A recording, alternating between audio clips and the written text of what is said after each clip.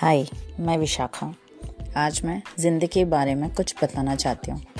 ज़िंदगी एक मोड़ पे आके थकने लगती है, झुक कर कुछ बीनने लगती है। शायद यही बिखरे पुराने पल, यादें और कुछ दोस्त।